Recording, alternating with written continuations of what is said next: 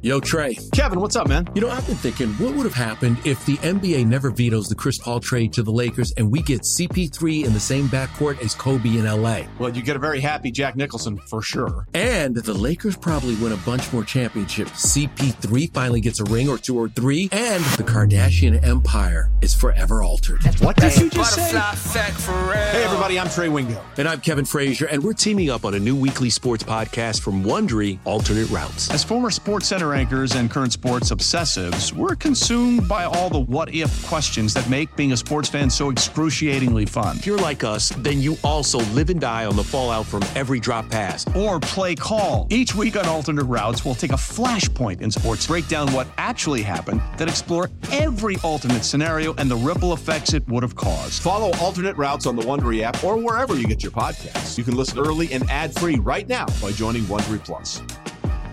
Celebrate and save at Ashley's Anniversary Sale. With Hot Buys, your choice of colors starting at just $3.99. Ashley Sleep mattresses starting at $2.50. Plus, receive a free adjustable base with select mattress purchases. And shop top mattress brands like Stearns & Foster, Tempur-Pedic, Purple, and Beautyrest Black with 60-month special financing. Only at Ashley. Subject to credit approval. No minimum purchase required. Minimum monthly payment, down payment, tax, and delivery may be required. See store for details. Let Tend Dental make your dream smile a reality. We offer a variety of top-rated treatments, including Invisalign aligners. And for a limited time, Tend is offering $750 off orthodontic treatments. Offer valid through January 31st, so don't wait. Visit hellotend.com/sale. That's hellotend.com/sale. And book your free consult today. Yeah, there should be some passion. This doesn't have to be boring. You then get bored by baseball. Hey, one thing the game needs is more people like you. Still have grown men run around tight pants. It's Mookie Betts. It's Daniel Bard. It's Steve Aoki. There's Sal Talamacchia. This is Brock Holt. Hey, this is John Lester. Baseball isn't boring. Welcome to Baseball Isn't Boring. Here's your host, Rob Bradford. All right, baseball is not boring, in large part because of great guys and good players and people who just are genuine people. That's what we like. We talk about Joe Kelly being an ambassador to this whole baseball isn't boring thing. It's a genuine person. Another genuine person, Jake Berger, a teammate of Joe. We are meeting for the first time, but thanks so much for jumping on here, Jake. And I know it's a crazy time, but yay, baseball. Yeah, for sure, Rob. Thanks for having me on. Obviously, crazy time. Everything's getting rolling, but happy I could get on. Well, okay, there's a couple. So what I do want to talk about is sort of the challenges, and I know that you have a foundation to talk about anxiety and mental health, which I think is important. And I do want to talk to you about that, especially with how MLB is approaching it, because I've talked to some agents about maybe some solutions to that, in which you can weigh in on that. But more importantly, we have to talk spring training hats. This is going to be my talking point for the next month. Yeah. So you were not happy with the spring training hats. No. Last year I wasn't. I didn't really know the damage it could do to my head. Being a bald guy, so. I applied sunscreen to my head, thinking that'd be enough. And lo and behold, I mean, you're out there for 5-6 hours a day, in spring training. So, I guess I didn't reapply enough, and ended up with a really cool sunburn on the top of my head that took about half the season to recorrect. I still probably have a little showing back there, but it's scarred. It's like a tattoo. You have a tattoo in your head. I know. And, I thought I'd have fun with it and post it on social media. I didn't realize it was going to blow up the way it did. People Magazine picked it up. Like, it was crazy. I'm like, People Magazine picking it up? Come on. Like, there's no way. And it was funny because my wife actually was the first one to notice it. And like, she was just giving me crap about it all the time. And then I finally posted it. It kind of blew up, and then sure enough, they decided to go with the trucker hat again. But I do suspect that that they will send me like a full hat this year. Oh yeah, that'll be on my seat. Because they don't want a repeat from last year. Well, so first of all, like, how do they miss that in the new CBA? I mean, like, what's going on? What's happening? That's all I cared about in the CBA.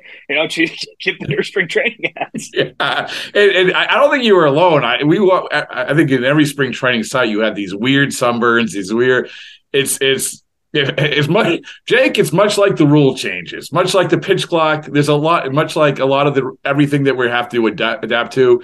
It's a work in progress. But So, well, listen, if you're an ambassador for good, and this is another example of that. Yeah, exactly. It was funny though. Last year, I played first base one of the games in spring training, and their first base coach for the Rangers came up to me, fellow bald guy, and was like, "Dude, they didn't give you like a full covered hat." And I'm like, "I didn't even know that was an option."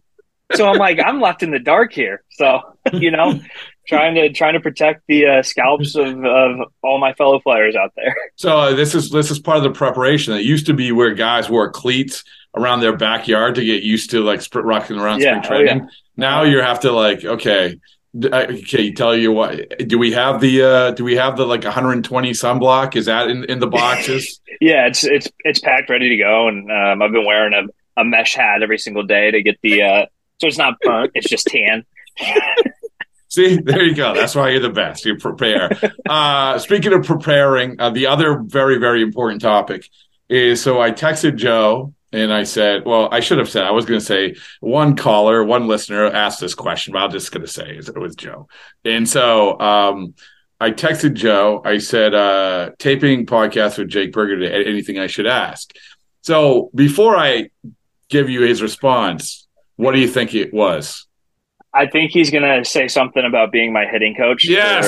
Yes. He said, ask him who the White Sox best hitting coach is. No joke. Do tell. Yeah. So I went on a stretch there where it was like 3 weeks last season where I was just like hitting the cover off the ball. And right before those 3 weeks started, Joe and I were just kind of like, just talking, just chatting it up. And he's like, look, like, all you have to do to be a really good hitter on basically any pitch is have a bad minor league swing. And I'm like, Joe, like, what's that mean, man? And he's like, no, dude, you just gotta you gotta snap the wrist, like just pull off the ball. And so, I'm listening to him, and you know how Joe gets. Like, he's just going on this long spiel on how this is going to work and how this is going to play at the major league level. And that game, I think I hit a home run off of Rich Hill to put us up like 3-2. And he came into the clubhouse and he's like, "What did I say? What did I say?" And so for 3 weeks, we always chatted about, if I took a good swing in his eyes or a bad swing in his eyes. And typically the good results were a good swing in his eyes and the bad results were bad swings. Well, so I don't know how to take that, because it could have been like he's just taking credit for everything good that you're doing. Or did you actually implement this weird like minor league wrist snapping protocol? Joe says a lot of things, and for the most part, you're like, dude, what is this guy saying? And then like you take a step back from the conversation and you're like, you know what? It actually makes a little sense. So I started applying it a little bit, and I think a lot of it had to do with just like, he's clearing my head. I was a young guy, like, he's just trying to like make it like stress-free environment. So he definitely helped me on the mental side of things, but there were a couple pitches during that stretch. I think there was like a hanging breaking ball that I actually like snapped the wrist and hit it a mile. And he pulled the tablet up after the game and just kept replaying it to me and replaying it. So, I mean, I guess I did utilize it a little bit, but yeah, it was all good and fun. By the way, what you described of like him seemingly not making sense, and then all of a sudden you're like, oh, okay. Yeah, I have 70,000 words to prove that. Exactly. So, and by the way, the second part, then he sends another text. If that's not good enough, he said, and best pitching coach. So what's that? Yeah, so he worked with a couple of our younger pitchers. I think they're like Bennett Sousa and Jimmy Lambert, a couple guys on their breaking ball, and even Kendall Graveman for a little bit. And I think he called it like the doorknob. Like you want your breaking ball to be like you're opening up a doorknob aggressively. And I think like when he started talking about that, those three guys went on a really good stretch of good outings, and we're striking guys out with the slider. And same protocol with them. After the game and after they have that outing, he pulls up the tablet and sits right next to him, just keeps replaying it over and over again. He's like, "See, what did I tell you?" Oh man, there's so many different ways I want to go with this, but we can talk another. Maybe we'll do another podcast out in Arizona with Joe. That would be awesome. Yeah. So and by the way, so in the book, because I'm not around the White Sox. The only avenue I have, I know some of the guys. I know Kopech for a while, but I get to meet Dylan Cease, and I thought that he was like a really interesting. So he's in the book. He has a passage. We have passages from people like Rob Lowe and Mark Hoppus and different people, and about how they fell in love with baseball. And Dylan's one of them. But also then Joe's like, hey, he has a poem. He has a poem, right? Oh, yeah. He reads the poem like before every start. I'm like, oh, he does? And then he's like, I'm going to ask him to put it in the book. And so he did. And he was nice enough, and it's in the book. And like, holy mackerel. It's really good. Slider slide. Yeah. I remember the first time we walked in the clubhouse, and he's like, yeah, like, Dylan's like a very like stoic, like kind of dry humor type of guy. And we walk in, he's like, yeah, like I was in my shower last night, and, I started thinking about this poem. And I wrote it down, jotted it down, and he like wouldn't say it for the longest time. We're like, dude, like tell us what the poem is. And then he read it, and then it just like spread like wildfire, because like everybody that walked in the clubhouse is like, dude, you got to hear Dylan's Slider Slide poem. Like you got to hear it. And so like, I'm sure he recited it like 50 times throughout that day. And did he have to read it? Like pretty good. Yeah. Oh, it's really good. And, yeah. And I encourage, if I had the book here, I'd go page whatever, but it's, Did he say it in front of was this in front of the whole team? It was like, at the time, it was like 6 of us in there, in the clubhouse. And it was like before a lot of people got in there. And then, Ethan Katz walks by, and so he's got to tell Ethan Katz. And then, it was just like every single person that kept coming in, like, we're like, Dylan, say it again. It's good. It's really good. I think he got shirts made with it. Really? As well. So yeah. Speaking of shirts, do you have Baseballs and Boring shirt? No, I definitely need to cop one. Yeah. Wait, what? Yeah.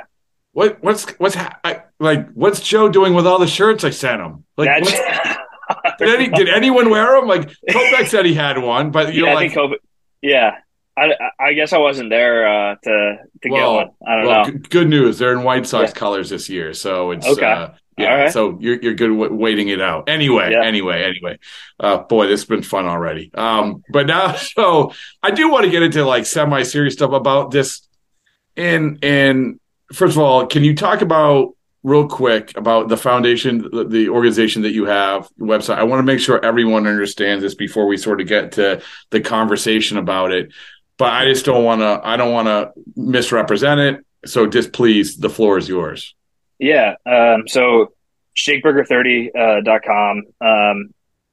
Obviously with the injuries I had and the mental battles I had, I'm very passionate about mental health and, just mental health awareness and just kind of breaking that stigma behind it. And so came up with the idea to create this website, and it's going to have like podcasts, a podcast with me talking to athletes that maybe have dealt with something in their past, or professionals, in the in the world of mental health. And then also kind of have some merchandise on there, some blog posts, just kind of like an avenue. Obviously, I'm not a medical expert, so I don't take credit to do that. But also, it's just like stuff that I used in my journey throughout my mental health battle. So it's on Twitter and Instagram as well.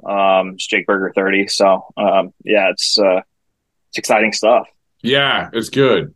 And I'm going to offer you an avenue for that podcast after this podcast. So there you go. We've just become business partners. Oh yeah. But it's one of these things where your story is like really powerful, and anyone just Google it. I mean, it's really powerful. But it makes me like think about like how hard it is to get through when you're a professional baseball player. It's like, oh crap, like, oh, this is great, this is awesome, whatever. But then you go through the ups and downs, you go through everything that is attached to it that has nothing to do with the ups and downs of performance. As we sit here right now, heading into the 2023 season, like, can you articulate sort of your perspective of how difficult it is? And I don't want to say difficult to be a professional baseball player. It's still awesome. But how difficult, there's so many avenues to be difficult in this existence that you would have never known, let's say, 5 years ago. Yeah. It's hard to comprehend at times. And like you said, I mean, first you got to just be grateful that you're in the position you are, because I mean, it really is so cool. But at the same time, you have to realize we're normal human beings too, and we deal with the same stuff everybody else does, but when you see the lights go on and you're there from 7 to 10:30 at night watching us play, like, you still have to realize that there's still life stuff going on that is behind the scenes. So,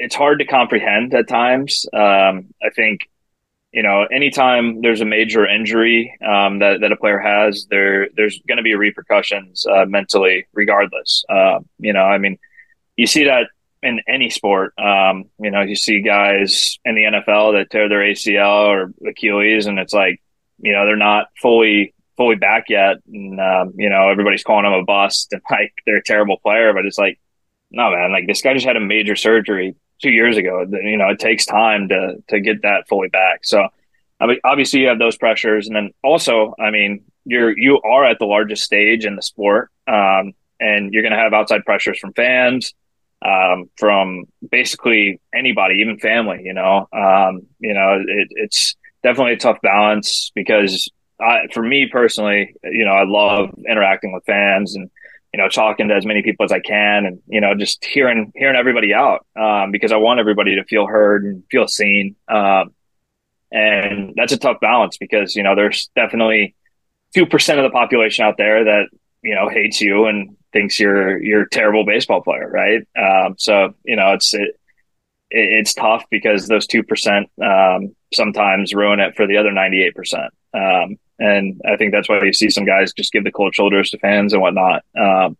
So yeah, I mean, it's definitely a lot of challenges. And then not to mention, if you get drafted in the first or second round, it's like, there's a certain expectation set on you before you even step onto a field in Low A in Kannapolis, so that's a whole different pressure. I mean, obviously you have those pressures in college baseball, with, you're the 3-4 hitter, or you're the Friday, Saturday guy, like you're expected to perform, but on a national stage and, big market teams, with all these fans, like you're expected to perform at a certain level. And, you definitely can get inside your head sometimes. And I definitely think taking care of your mentals and taking care of everything you can internally definitely helps block a lot of that external stress. So you're on social media, and this is a big part of the conversation, right? This is I think that, guys, first of all, it's great that guys are more open, like yourself, are more open to talking about it, where 20 years ago, certainly 30 years ago, forget about it. And there was different pressures, whatever.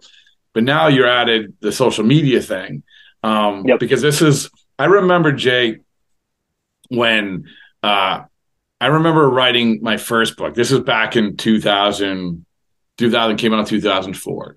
And there wasn't Twitter then. And there were message boards, right? Yeah. And so boards. So writers could write all kinds of crap about people, but never get the blowback, really. Mm-hmm. So it was, then you look at the message boards and for a while, okay, it's good. And then you start getting like, oh, man, what? You're not used to it. And I mean, then the message board thing becomes a thing. And now obviously Twitter becomes a thing. Now, obviously every Instagram and everything else, but it is when you're not used to it initially, it's tough to take. Oh yeah. Right. Mm-hmm. And this is honestly like Joe's not even on social media. Like he's not on, and I think he just got to the point where I just don't want to deal with it. You are on social media and you are dealing with this stuff. And you also probably have talked to guys about this dynamic of the good and the bad of it. Talk a little bit, if you can, about, when you're going through all this and dealing with this, you want to take the right perspective. You want to take the right road, but here's the big roadblock. It's called Twitter. Yeah. Oh yeah. Twitter can be the best thing or the worst thing. Like I said, I love interacting with fans. And something I did this year, I think that I'll continue to do is in season, I'll delete Twitter. Because again, it's not just the bad, it's also the pros. And it's also I go 4 for 4 and everyone's tweeting at me and hyping me up.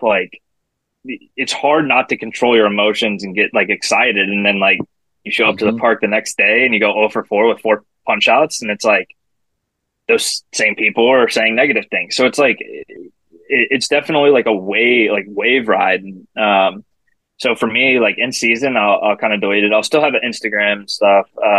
But out of season is kind of when I can interact with fans again and feel okay. Because it really isn't, like I said, it's not just the bad stuff. It's the good stuff too. That can get inside your own head.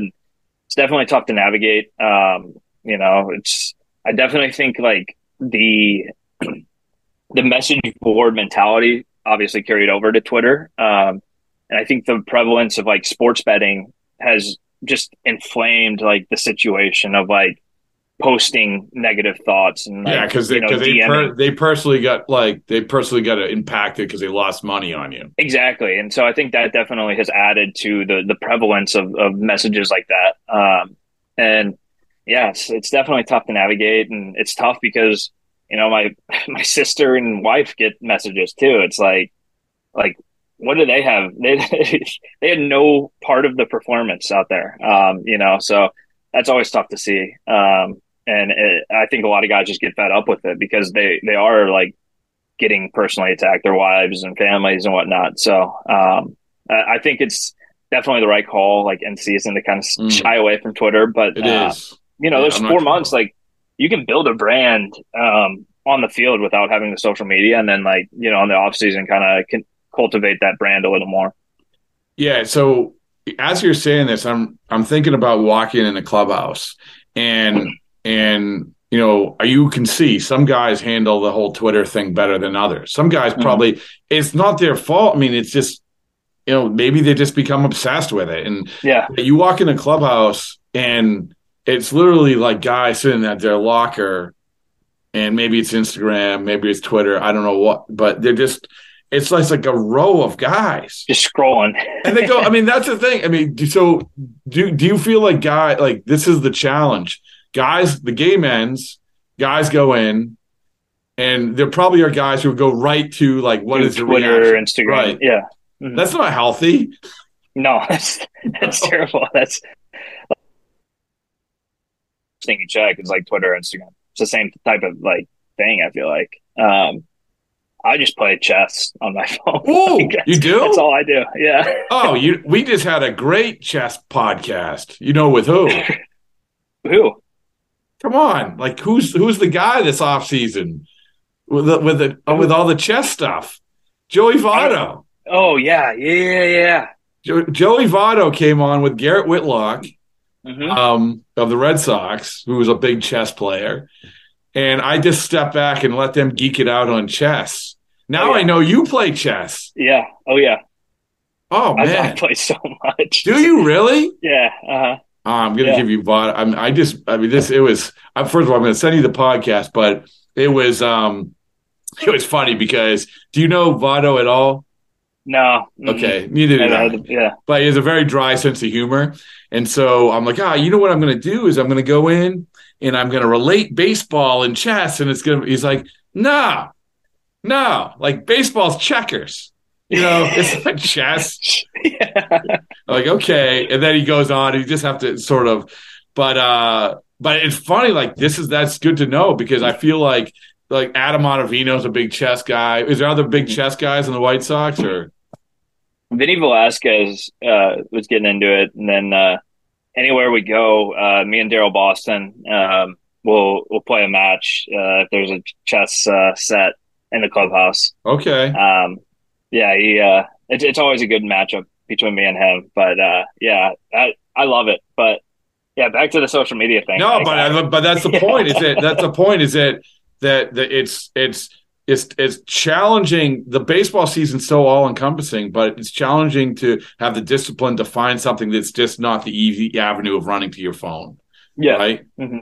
So that's for sure. And I think finding an escape, you see a lot of guys read books, because they just don't look at their phone. I really do think if you can find something that takes you away from social media, and it can be on your phone, it could be a game or whatever it may be, but it's definitely toxic to just kind of hop on Twitter and see what people are saying about the team and about you.